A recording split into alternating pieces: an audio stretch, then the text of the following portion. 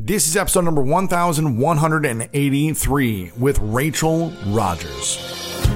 Welcome to the School of Greatness. My name is Lewis Howes, former pro athlete turned lifestyle entrepreneur, and each week we bring you an inspiring person or message to help you discover how to unlock your inner greatness.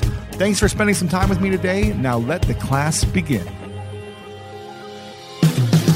Welcome back, everyone. Today's guest is Rachel Rodgers. She is the founder of Hello7, a multi-million-dollar company that teaches you how to earn more money and build wealth. And as a business coach, attorney, CEO, black woman, working mother, and self-made millionaire, she's known for her blunt, sensible advice and for calling out the elephant in the room, whether it's racism, misogyny, or centuries of unfair legal practices that have stripped financial power away from women. She's written a new book called We Should All Be Millionaires, where she teaches how to succeed financially in spite of the very real obstacles along the path. And this is part one of our conversation, so make sure to check out for part two coming later this week. In this episode, we discuss how to feel worthy if you're going through a difficult financial situation, how everyone can become a millionaire and the fastest way to do it. This was really cool what she shares. Why it's so difficult for people to be transparent about money and having money conversations. Do you ever struggle with talking about money, how much you make, what things cost with your friends and family? If so, we'll talk about that there. The most important conversations to have around money and so much more. And if you're enjoying this at any moment, make sure to share this with a friend or two that you think would be inspired by this. Someone you think just wants to learn more about money, making more, earning more, and believing in themselves that they have the capacity to do so. And if this is your first time here and someone sent you this episode, just subscribe over on Apple Podcast right now and leave a review at the end sharing the part about this that inspired you the most. And again, text a friend that sent you this and thank them for spreading the message of greatness. And I'm so excited about this episode. So in just a moment, I bring you the one and only Rachel Rodgers.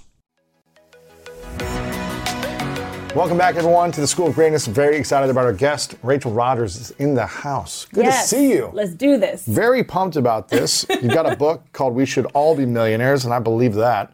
But according to the Credit Suisse Wealth Global Report, only 1% or 56 million people are millionaires. Interesting. Now, I'm curious, that's in the world, right? Yes. 56 million people in the world are millionaires, or 1%. Is it possible for anyone listening to become a millionaire in your mind? Is it possible for anyone to become a millionaire? And if so, what would they need to have the first three things in mind in order to work towards becoming that? Yes. So first of all, yes, I do think that it's possible for anyone.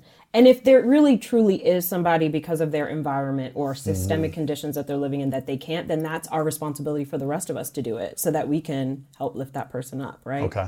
So that's kind of how I see it. So I think we should just assume that we can. What if all the excuses in the world, though, of like, my parents won't let me do this, where I grew up, or this or that, I don't have the education, you still think it's possible? Yes, and you can find examples of millionaires in every circumstance.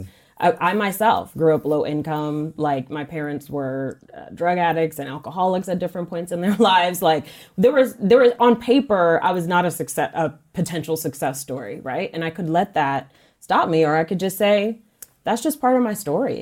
It doesn't mean anything. In fact, I think it's actually propelled me. I think sometimes when you are at a disadvantage, you are in a better position. And if you think about people who are systemically and historically marginalized, right? Like, there's not as many Black people, for example, who are teaching on a certain subject or who are experts in a certain field, right? You have an opportunity and a perspective to serve a segment of the market that's probably underserved right now if you are a marginalized person, you know? So I think that there is a wealth of opportunity, and we have tools now. Like, it's a miracle that we have the internet, right?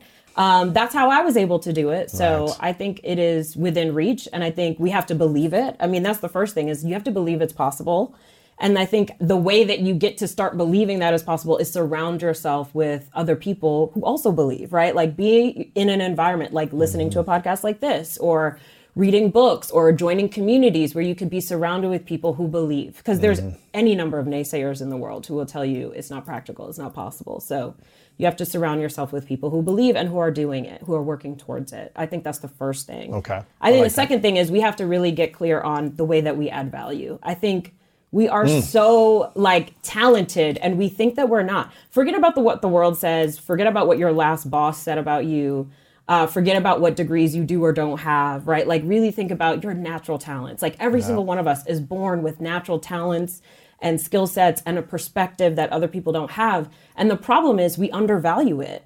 We think everybody can do what we do. Everybody can't do what I do, right? Like everybody can't rock this hair. You know what I mean? Like, so we have to get in touch with what are our talents. And the way that we do that is look back at like when you were a kid, right? Like what were the things that people came to you for, or you were just naturally did. Like I used to get in trouble all the time for talking too much. And now I get paid to talk. Yes.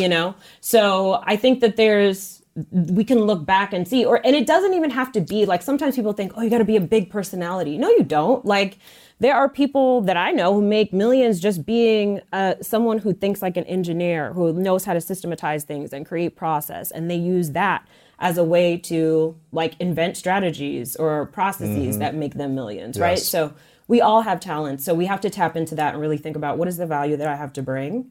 I think personality tests can help with that, just to start to give you an inkling towards, become a student of yourself. Who am I, right? What do I have to bring to the world? What is my perspective? How does my growing up with a parent who struggled with alcoholism at one point in their lives, how's that benefit me and make me relate to more people and make, me more able to become a millionaire rather than less. So I think recognizing our value is also a big piece of it. So we had mindset, we have value. I talked a little bit about environment. And then, like, I think for the last one, I'm gonna just say charge accordingly.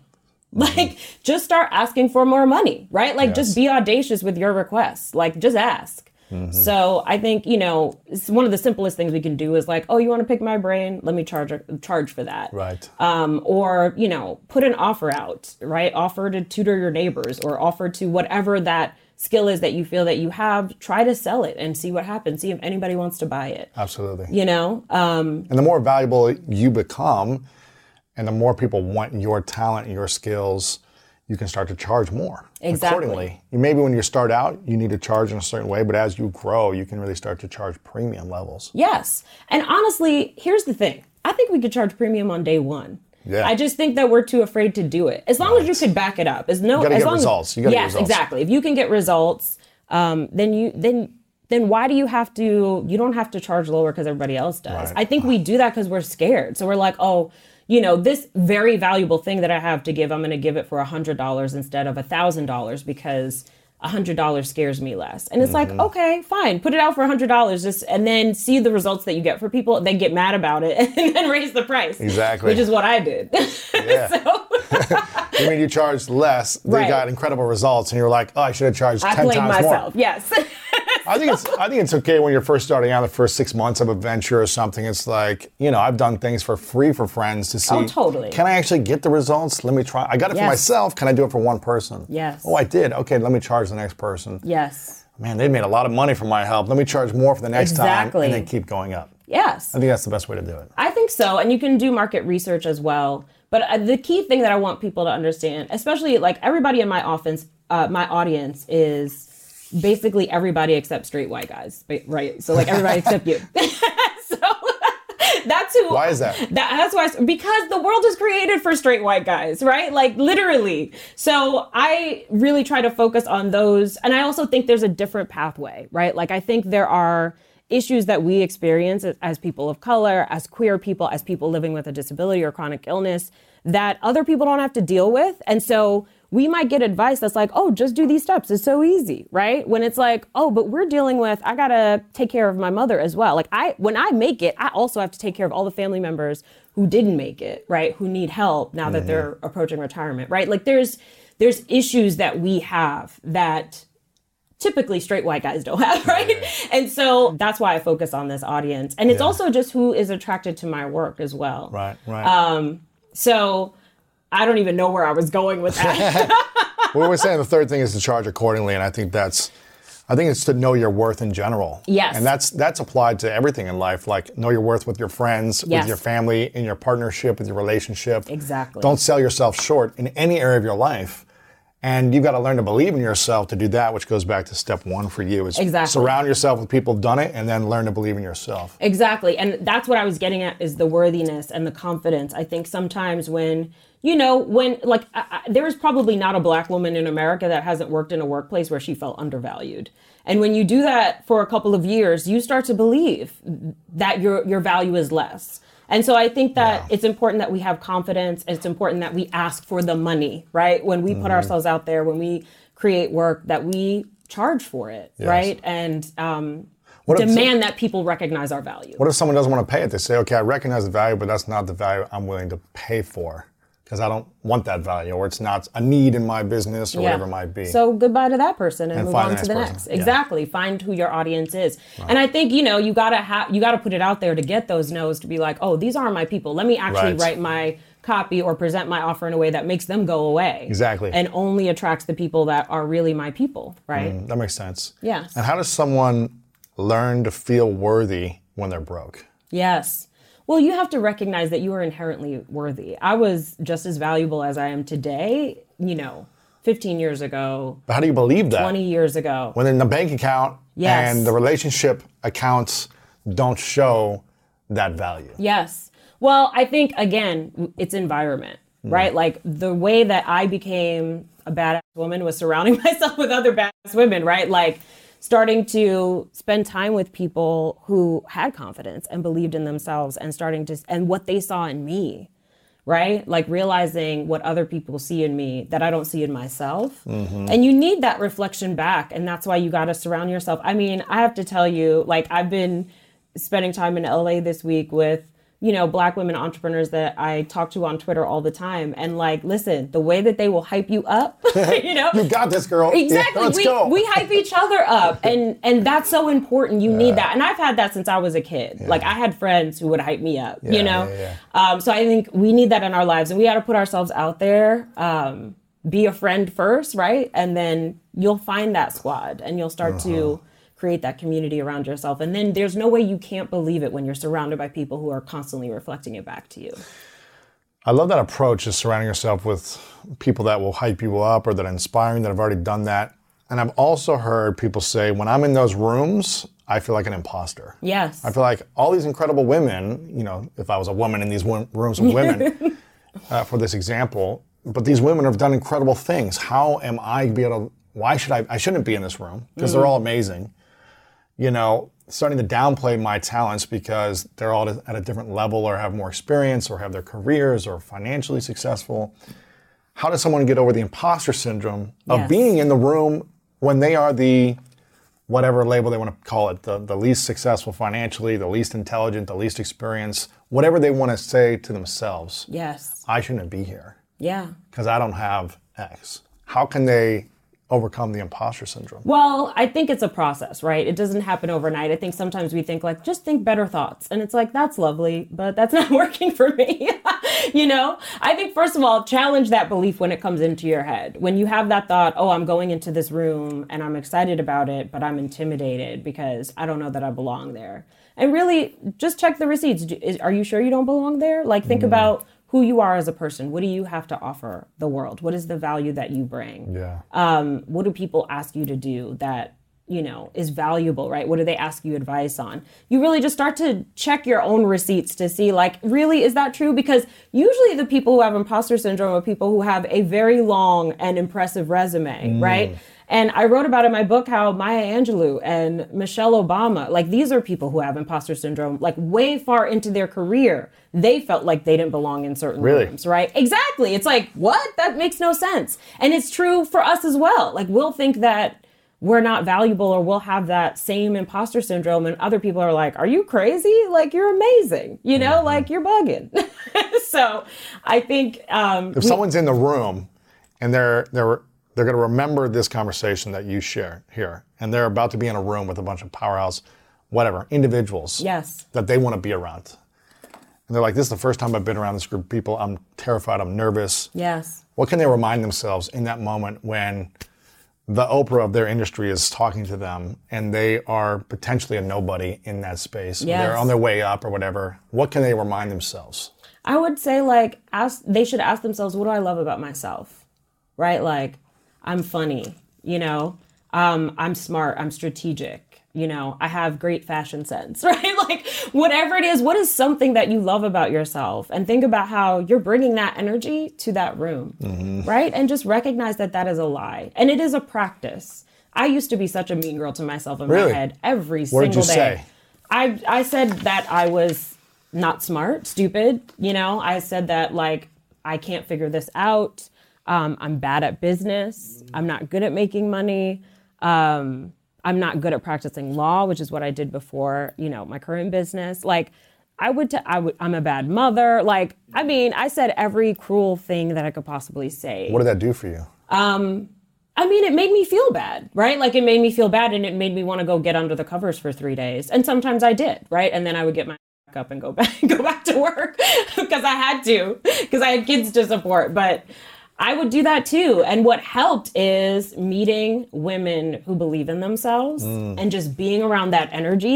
It's just like that energy is going to bring you along. Because I think sometimes we think like, oh, I have to do all of this in my head. And once I fix it in my head, then I can go be around people. No. You need to go be around people because that's what's going to fix it. You know, being in that environment, our community, our environment, it affects us so much. It does. So it's so crucially important to be surrounded by positive people who believe in possibility, you know?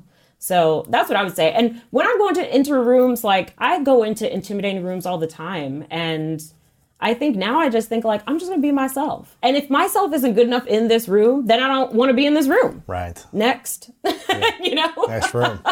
Next room. What if someone's listening and or watching, they're in their mid to late 20s and they haven't really figured out what they want to do with their career or their business aspect of their life yet? Yes. What would you suggest in terms of the fastest path to making millions? The fastest path to being a millionaire based on their skills? How can they assess their skills? What would that industry be? What would that lane be? Is that a career? Is that investing in something? Is that earning as a solo entrepreneur to an entrepreneur? What lane should they take or think of? Yes. What are kind of these 3 different lanes you would suggest? So I don't believe that we should choose our path based on like what industry is hot right now. You know, I think what's going to make you the most money the fastest is the thing that you're willing to consistently do. And that's usually connected to something that we actually care about and are interested enough in. Right. So I think sometimes we're like, oh, this is hot, or this is a hot idea, we should jump on that. And it's like, you could. And I'm not saying that won't work. But I think the way that I've been most consistent is if I'm doing the kind of work that I enjoy, that I believe in, where I feel like I'm making a difference, and where I'm having fun. Yeah. If it's a drag, I'm gonna stop showing up. It's gonna be tiring after a year, 2 years. You're like, it's exhausting. Right. So finding that thing that you're willing to do for 10 years, and sometimes you don't know, right? Like when I graduated from law school, I started a law practice because I knew I didn't want any of these other jobs that I was being offered at these firms or at nonprofits. And I was just like, you know what? I'm going to go do my own thing. And I started my own practice. And law wasn't it for me. That wasn't my thing. But through doing that, I discovered that I really love running a business and I'm actually good at it. Right. And so that I would have never gotten to that. So I think there's advice by Denzel Washington. You know, they asked him, like, what would you advise young actors? And he says, act. Yeah. Right. Just get out there and do it. And so I think that's what you have to do, is just pick something and do.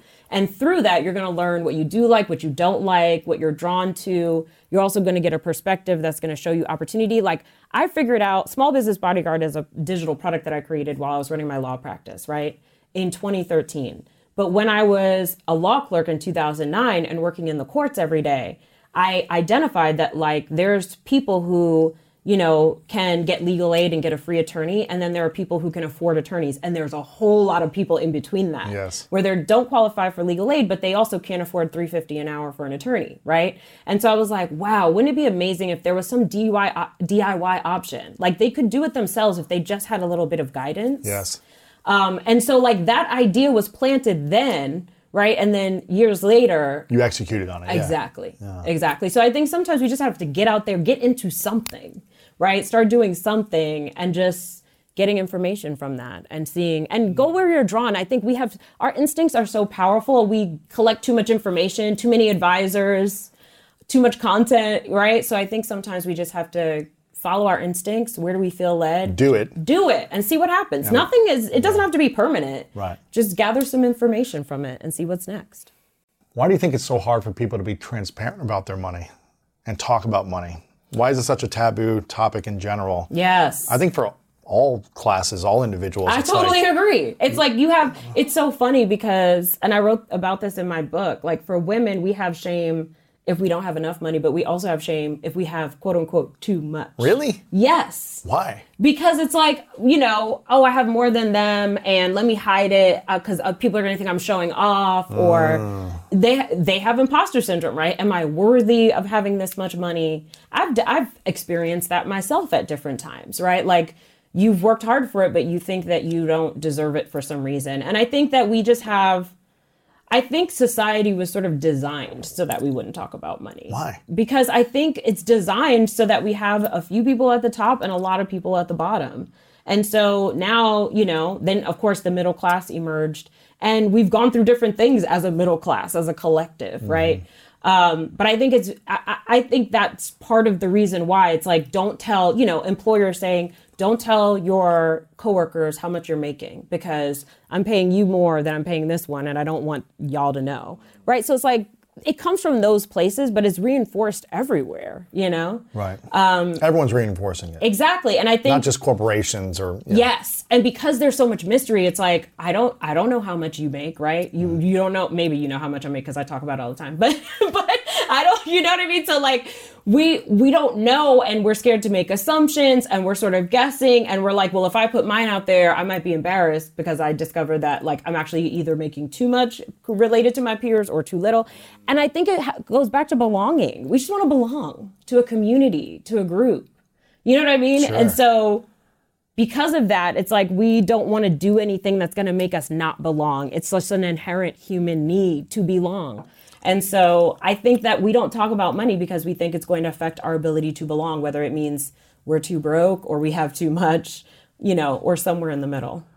So what conversations should we be having around money? How consistently should we be having them and Yes. with who? Yes. Okay. So in terms of the conversations I'm having, I'm telling people like, if I get a speaking gig, here's how much they paid me, right? And I asked for more and they gave it to me. So make sure you do that too, right? Like, or I negotiated for higher pay, or I negotiated for profit sharing, or I asked for more vacation days, right? Like we need to share our money earning strategies with each other, especially with, women and people of color, right? Like putting more money, like that's what allyship is, in my opinion, is putting money in the pockets of the groups who need them, right?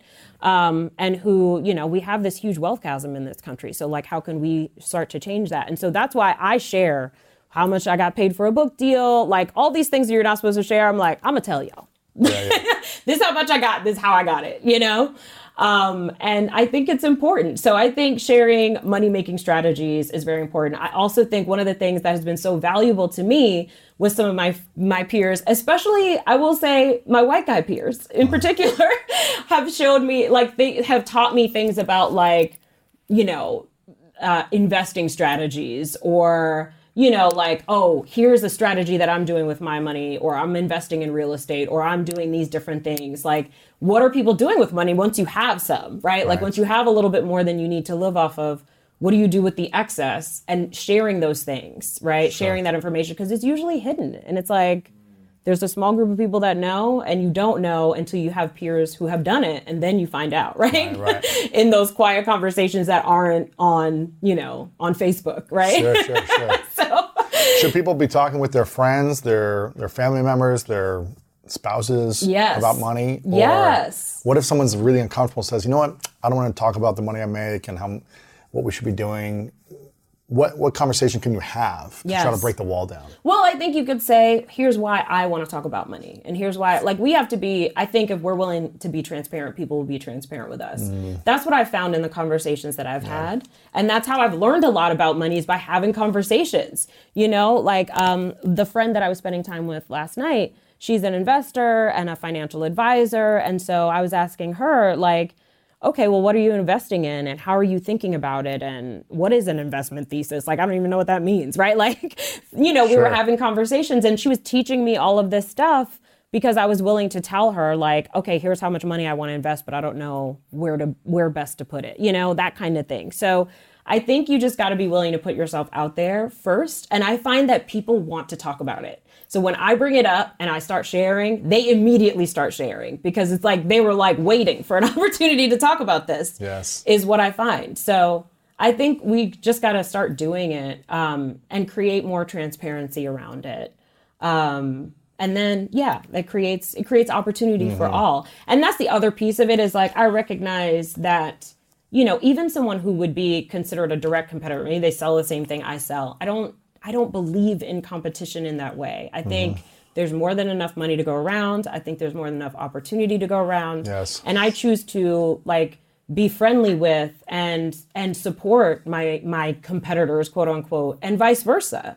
And that just means that we all get better at what we're doing. We all can serve our clients better, right? We all can make more money. Absolutely. So I just choose to believe that. And sometimes like there are times where I'm too trusting and someone, I don't know, I guess you could, for lack of a better phrase, steals from me, right? Or takes an opportunity or says one thing but does another behind my back or whatever. And that's going to happen too. But I'm like, but I don't want to be a person who's closed. So I just got to be me, and it is what it is, right? Like there's going to be some occupational hazards when you're being transparent. Absolutely. And you just got to navigate that as best you can. But I just choose to be who I want to be in the world instead of who I feel like I need to protect myself, What was harder for you, making your first $100,000 in a year or making your first $1 million in a year?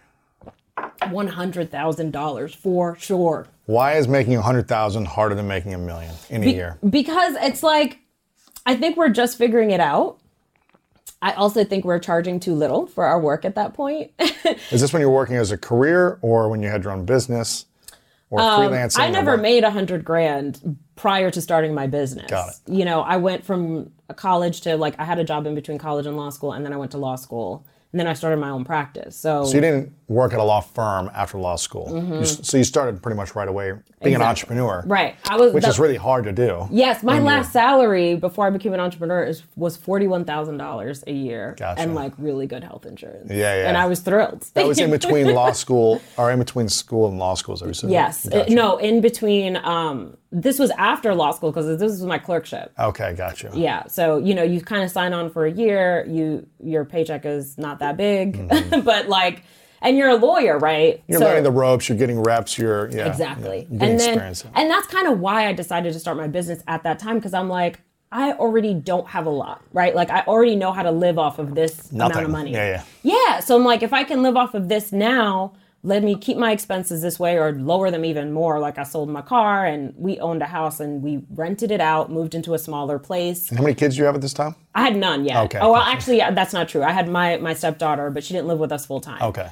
And so that's what I did at that stage is like I cut down my expenses as much as I could so that I could build this business. How old were you then?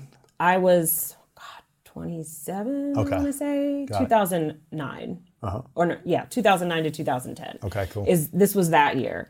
And then I clerked for the judge and I started my practice. And I was like, I made there were months where I made $500 and months that I made $2,000. And that's why linking together, my friend bought a salon. She was a hairstylist. She wanted to buy her first salon. I did the transaction. She was purchasing an existing business and I charged her $500 for that. I don't think I've actually ever told anybody that. That's cheap. Because I was ashamed. I was ashamed that I didn't know what to charge for that. Wow. And that I undervalued my services so much that I literally have never told anybody that I charged $500 for that. And she's still a good friend of mine. Wow. And she's... That's not her fault. No, it's not her fault. She made bank with that salon and she's since now sold it. But you also got experience doing that, doing that transaction, that deal, which you'd probably never done at that level. Yes. Seems like. So you gained confidence from that. Yes. So there was a win there for you as well. There was a win. But when I saw how many hours of labor were involved. You put weeks probably, right? Yes. I'm negotiating with the other side, dealing with a difficult lawyer. And $500 is a steal. I mean, for the whole thing. Can I hire you for that? I should have charged $5,000 minimum, But it was like, but I learned from that. I add value. Of course. I can figure it out, and I have a skill in that. I'm trained in knowing how to figure it out. Yeah. You know what I mean? And that was kind of like working on the job experience. Like you weren't fully probably experienced for that yet, it sounds like, but you learned, okay, I didn't need to do these 10 hours of calls that I did here. I could have done this in an email or whatever. I don't know how this works, but whatever it was, you learned your process to simplify it, to maximize it. So exactly. And back to that 100 grand question, I think that's why. It's like we're figuring it out. Usually we don't know exactly what we sell in those early stages of the business, so we're selling everything. Whatever people come to us with, we're like, yeah, we could do that. We just create a custom offer for that. Whatever money we can bring in, we'll do it. We will take it. And so you're very busy. I call this stage busy bee because you're very busy at this stage, but nothing's refined, nothing's efficient. Everything is just sort of like your massive labor towards whatever you can make happen. And so that first 100 grand, I think you are hustling for that. But in order to get to $1 million, or at least to do it in a way that feels sustainable, you need systems, you need process, you need team, right? And so now you're starting to build a sustainable business. You're not just, by brute force making money. And you need to clarify your offering and your audience and your niche and what your specialty is. You're exactly. I'm not just a lawyer that can do anything you want me to do, but here's what I really specialize in. Exactly. And here are my 3 packages at these different levels. And And you go all in on marketing that. Yes. And there's money that you're saying no to. Absolutely. You learn that lesson that not all money is good money. Isn't that crazy? Yes. It's so weird. I say this a lot to people. I go, it's weird that I'll turn down massive checks all the time. Yep. But I'm just like, that's not what I want to do, and it doesn't serve my mission. Yes. If it's not serving the mission, and I don't need the money, then I shouldn't do something just to bring in more money. Exactly. For me. It's a distraction. At different stages of my life, a different season, now I said yes to everything. When I'm broke, you say yes to all these things. Yes. But then when you're like, okay, I'm here for a mission, and to serve at the highest level of my skills and abilities, that brings me the most joy and brings others the most joy and benefits the most number of people, then you start saying no to money, which is crazy. Yes. It sounds crazy, doesn't it? It's delightful. I love it. No, I feel like, to me, it lets me know that I've not made money my master. Yes. Right? Like, it's very important, but it is a tool. That's good. Yeah. You know what I mean? And I'm not beholden to it, and I won't trade anything for it. There's plenty of things that I will not do, and I don't care how much you pay me, Right. So I think that it's good to remember that. And so when you're turning down opportunities, it's just an example of like, okay, I'm doing things right. Well, I think you got to understand that just because you turn down money over here doesn't mean it's not going to keep coming to you. Like, just because you turn down something that's not right for you doesn't mean abundance of something that is right will keep coming to you. There's so much opportunity. There's always more where that came from. Absolutely. Absolutely. That's powerful. Okay, so the first 100,000, how long did it take you? How many years until you made 100,000 in 1 year? Can you remember? Roughly. So my first year in business, and it was like, I started September 1st, 2010. And so from that year till like September 2011, I made like 60 grand that first year. That's right. But I think the first full 12-month calendar year was like year 2.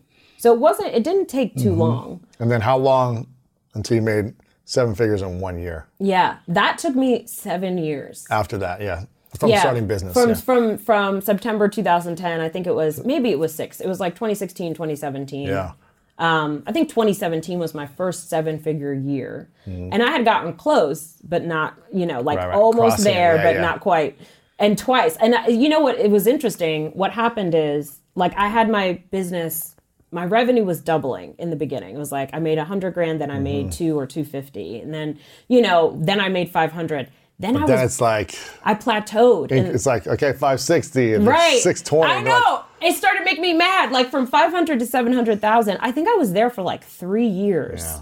And there was all kinds of stuff going on in my life. One, there was a lawsuit that one of my business partners. So like, this is one of the things where too trusting too quickly caused some issues. So that was a huge distraction for me at that time. I had 2 babies back to back. Wow. So, I was busy with them. And then there were just a lot of lessons I needed to learn. Like, I had all these people working for me, but I didn't have good boundaries. And I just kind of let them do whatever they wanted and didn't have, I was learning how to become a boss. I was learning how to become a leader and a manager. It's so much more challenging than just doing your skill. Like, let me just be good at the law thing, which is what people wanted me for. Yes. Now they want my business for that. and me, but I've got to train the team and to deliver. Yeah. Right. Exactly. It's a different skill. It's totally different, and it can be challenging. And I think that's why a lot of times we're like, well, I'm just going to go back to doing it myself. And it's like, you can, but it's going to keep you small. Yeah. You have to say yes to those challenges and learn that new skill, right? And I think leadership skills are so valuable and for everybody. So, I had to learn that, and it took me a couple of years to like figure out how to have stronger boundaries, figure out how to stop letting people waste my time, figure out how to charge for what my services are worth, right? All of those things, those were lessons that I was learning in that time. Who was wasting your time? Like clients or Everybody. Employees? Or clients were wasting my time, team were wasting my time. Even family members, right? Like I my desk was like right in the front door. So like, it's like the door is here. My desk is right here. My husband would like be coming in and out. He's a stay-at-home dad at the time, taking care of the kids. And he just ran a tight ship with our household. It was amazing. Like I had so much support in that way. But he would like, every time he came through the door, wanted to talk to me, interrupt me. I gotta focus. Yes, exactly. Was like, I didn't know how to create boundaries around my work time. And I did eventually learn it. I started getting up at 4 a.m. because I was like, I'd get up at 6 and these kids would, it's like they could tell, like they had a radar the moment I woke up. So then I would get up at 6, like I would be like, okay, I'm going to beat them. I'm going to get up at 5:30. Nope. Still get up with me. 5. Nope. 4:30. Nope. 4 a.m. And they stayed in their beds. Wow. So I was like, fine, I'm getting up at 4 a.m. every day then. So that's what I did for a while, just to find that quiet time so I could focus.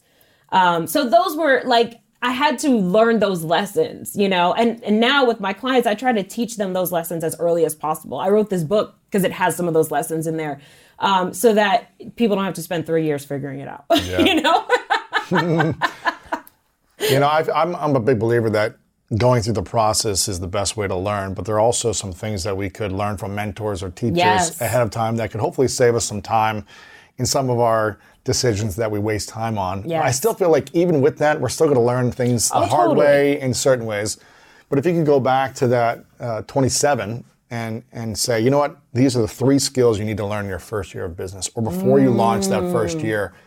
Only 3 skills. Obviously, there'd be many, but what would be the 3 most important things to develop a millionaire mindset faster? Yes. 1, learn how to say no. Learn how to say no and learn how to not feel responsible for other people's feelings. Number 1, because I think especially as women, we are socialized to be nice.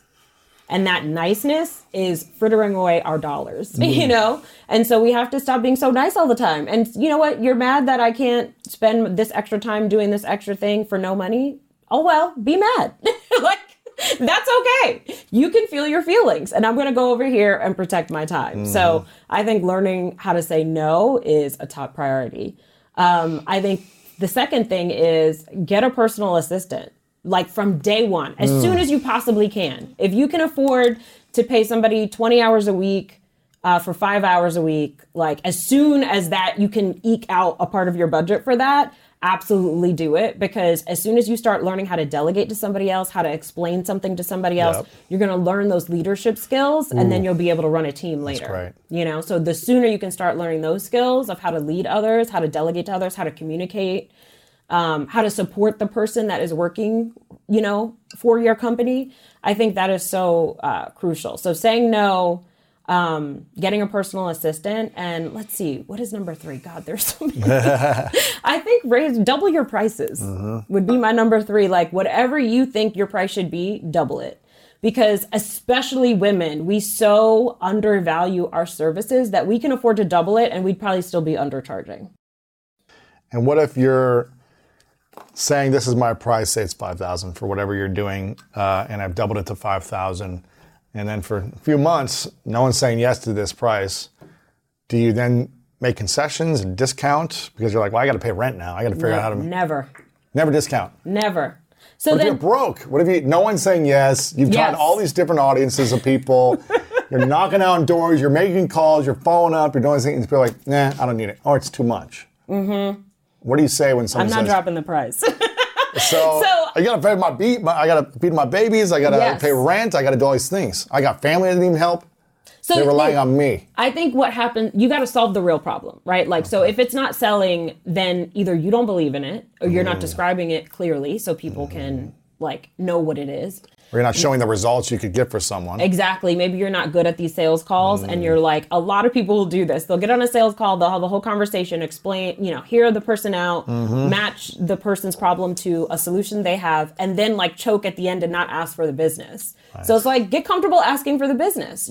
Usually when that's the case, there's a problem there with the entrepreneur that they're afraid of. And so they avoid solving that problem by dropping the price. And so I'm like, no, keep the price right where it is and actually deal with whatever that challenge is that you are struggling to overcome. What is that challenge usually for people? I think it's being afraid to ask for the business, not marketing themselves, not putting themselves out there, right? And what is the inner feeling though? What is the inner fear? Of asking for the business? Yes. That somebody's going to say no. I guess rejection. Nobody likes rejection, right? But the sooner you can get comfortable with rejection, like you are free. That creates so much confidence when you can be rejected a ton. And I feel like one of the best things that happened to me is when I was applying for a clerkship at the end of law school and I just got rejection I applied to like 90 different judges. And then I also applied to a whole lot of law firms, got a lot of rejections there, right? It was super competitive. It was like the 2008 recession, right? They were hiring less people. I was not at the top of my class. So it was like, I just kept getting rejected. Literally every day I would open my mailbox for like 2 months and it was like 3 rejection letters a day.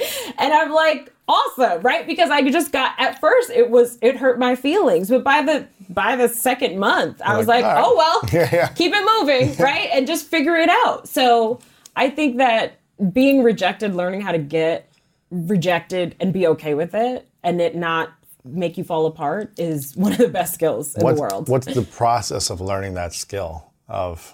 Is it just facing rejection over and over and putting yourself out there and then learning, okay, I'm still alive, I'm still here? And exactly. It's like Denzel said, act, right? Get rejected. And there was like this thing going around that was like 100 no's, like collecting 100 no's.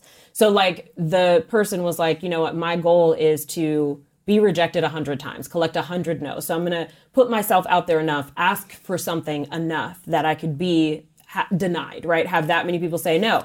What you will learn along the journey is that there's going to be people who say yes. Yeah. And so for every 20 or 25 rejections, you're going to get a yes, right? And there's so many stories about this, like The Alchemist by Paulo Coelho. You know that story of like, how it was rejected. It was a complete failure, in Brazil. And then it got translated into English, and it's like one of the best-selling books of all time. And it is an amazing book. Yeah. Can you imagine us not having that book? It's an incredible book. It's incredible.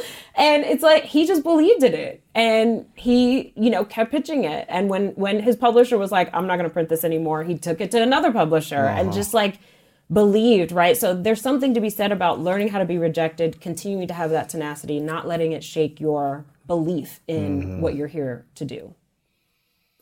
If someone wasn't raised around the language of money and they weren't in an environment or a household that spoke about it in a good way, maybe they said money, rich people are mean or bad people, or their parents always got angry when they saw someone who had money on TV and associated wealth with a bad person. Yes. How do they break that mindset that not all wealthy people are bad people? Yeah. Well, challenge that belief, right? The way that we change our thinking is to challenge those beliefs. So like literally write down the thing that you believe and then, write down all the evidence that you can collect that tells you the opposite. Like that's how we change our mindset, right? So if I'm telling myself I'm not smart, I can collect all the evidence. Well, I graduated from law school. I graduated from undergrad, summa cum laude, right? Like, actually, there's evidence that I am smart. You know what I mean? Let me point that out. So I think it's it's being a lawyer of your life, of that belief system. Exactly. Which is something you understand. Collect evidence to prove what you want to believe, right? And see if you can find out that it's true. Maybe it won't be, but you probably will find that it is. Because a lot of our thinking, it's just something, it's a thought that was planted there in childhood or from whatever interactions we had that are memorable moment that are kind of stuck, right? And it's creating this neural pathway that we just keep walking every day. We just keep saying that to ourselves. And so the way we create a new pathway is we got to start digging that path, right, to go a different direction. And the way you dig that path is start collecting evidence of the opposite. So look for examples of wealthy people who aren't, trash humans, right? Sure. I hope that I'm an example, right? Yeah. And that there are plenty of others out there. So, try to challenge those, and I think it's just societal views. It's things that we tell ourselves. I don't know why, maybe to make ourselves feel better for not trying to go after what we want. I don't know why we do it, but we do it. And I think we can change it. Yeah. And do you think money buys us happiness? No. I think it buys a roof over your head, which is happiness, right? Sometimes when people talk about like money doesn't matter or whatever, I'm not beholden to money, or they think it's a moral high ground to act like I don't care about money, right? So like you feel better about yourself because you don't care about money, and your nose is in the air because you don't care about money. I'm just like, this is a person who has never been poor, this is a person who is not aware of the real economic situation for so many people. And I think if you are aware of that, then you recognize that money is a powerful tool that enables you to take care of and feed your children, that enables you to house yourself, right? Like, just like the baseline. I have been in a place for many years, my family was, and then I was as a young adult, where my electric went out, right? And we didn't have lights for a week until my mom got paid again. Or where, we didn't have food, or we were on food stamps and I'd be embarrassed to use it, and there's only certain things we could buy with it, right? Like, I've had that real financial insecurity, and I think anybody who has had that understands that money is very important. Like, the idea that it's not important is complete nonsense, And it's like, that's the reason you're telling yourself that. I would love to coach that person and dig into, why are you telling yourself? Why do you have that story? What is it doing for you, right? Because the reality is that money is an important tool in the way that our society is organized today. And so we need it, and, we need to learn how to get it. And that's exactly why I do what I do, to teach people how to get it and show them that it is possible for you to create it on your own, But yes, this idea that money's not important or whatever, money is for bad people. I'm like, look, money pays the bills. Okay? Like, let's get back to basics here. All right. I think y'all are forgetting something. And then once you have that baseline level of security, you can decide, do I want more? And if I do, how much more? And here's what I say all the time. When people are like, well, how much is enough, right? You're a millionaire, or your business is making X amount of money. Like, isn't that enough? Why do you still strive for more? And I tell them, because I am Black. Because there is a huge wealth chasm in this country. And as long as my people need money, I'm good at earning it, I'm going to keep earning it and then put it where I think it belongs. Wow. Right. So there's a certain amount of security I want for myself and my children. And frankly, I feel like I have that at this stage. So I've done that part. So it's like, check. And so now the next thing to do is, how can I spread it around? Yeah. How can I have it be making change for people and change people's lives? Because I recognize money changes lives. And so I think it's important to just recognize money is neutral. It's not positive or negative. It's a tool. And it's how we use that tool that determines whether something bad happens or something evil happens, or if you have a positive goal with it. Yeah. Have you met a lot of millionaires who are unhappy? I've met millionaires who are unhappy. And I know plenty of happy ones. Yeah. You know what I mean? Like, I think there's both. And I think it's like, here's the benefit, right? If you're a millionaire and you're unhappy, you could probably go purchase some therapy. You can maybe go to a retreat, right? Like, you can spend some money. Take some time off. Right. Yeah. You can spend some money on figuring out how to solve that problem.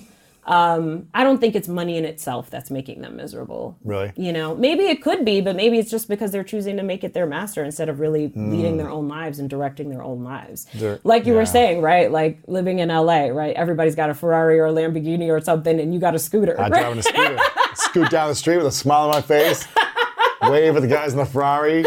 Like, I want what that guy has. It's like... Yes, but see, that's where we get into trouble, is if we're like, oh, because somebody else has it, I have to have it. It's like, do you want it? Is that something that you even care about? I think want something because you want it, not because you're trying to impress someone else or show off or you think you should want it. Yeah, or because your friends have it, you're supposed to buy it. Yes. Do it because I was with a friend recently, and he bought this, like, I don't know, $40,000 or $50,000 souped up, like, ATV type of thing, like a four-wheeler thing with, like, the music, but it's like $40,000 ATV thing. He's like, I got it because a friend had one, and I thought it'd be cool. I was doing it to, like, celebrate a big launch I had. Yeah. So I wanted to buy myself something. I bought this, and I've used it 3 times in a year. It's like, it wore off after the first couple times, and it just sits in my garage. So I think So if you're going to celebrate and buy something, that's one thing. But if you're going to buy things to try to impress or keep up with your friends, just know what you're doing it for. Yes. And you may not use that thing. And Yeah. that money could have been invested in something else or Someone else. or whatever. Yes. So, and I think we're going to have starts and stops like that where we think we want something and then you get it and you're like, actually, I've learned that I don't care about this. Yeah. My husband loves cars. I don't really care about cars. I just want to be either. comfortable and get where I'm going. Me too. You know? Me too.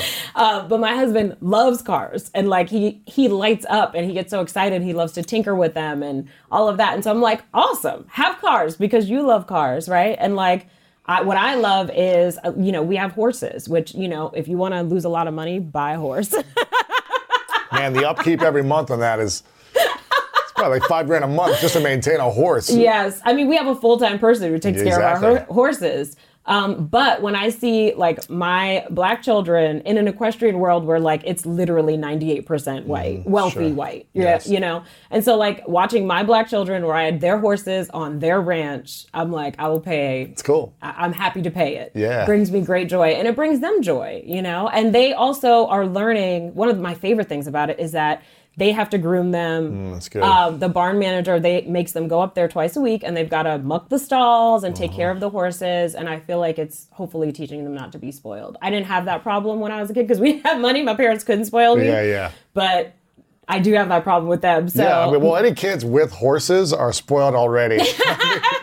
Exactly. So you have to teach them hard work in that process. Yes, exactly. And so I like them doing manual labor. And I like when they're like, I don't want to do it today. I'm like, guess what? That horse still needs to get taken care of today. Yeah. So you got to get up there and go do it, whether you want to or not. That's good. So it's good. It teaches them good lessons, but Absolutely. it brings a lot of joy to us. And it's the horses provide an experience to us every day that is so valuable. So but it's also possible I could have bought a horse because I thought I wanted one and then realized I don't. And then that's okay. Sell it and figure out what you do want, Yeah. Don't just build a big house because other people have a big house. Like build a house because you want it. Right. Yeah. Like I do have a large house and I have it because I love having people over.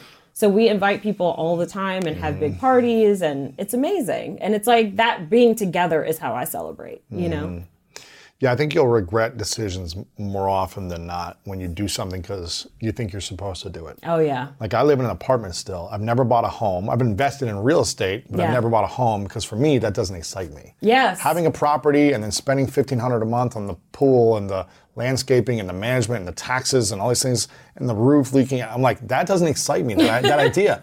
Investing in real estate where someone else manages it excites me. Right. Because I'm not doing that work. Right. I'd rather put my effort on serving humanity and doing the things that I'm skilled at and not 10 hours a week on a house that, obviously I'd hire someone to manage it, but it's still, I'm thinking about it. Yes. Right? And I totally I'm get that. 38 and I don't have a house. And most people might be thinking, what are you doing? You're like, what are you doing with your life, Louis? You should be owning a house. Like, why are you not doing this?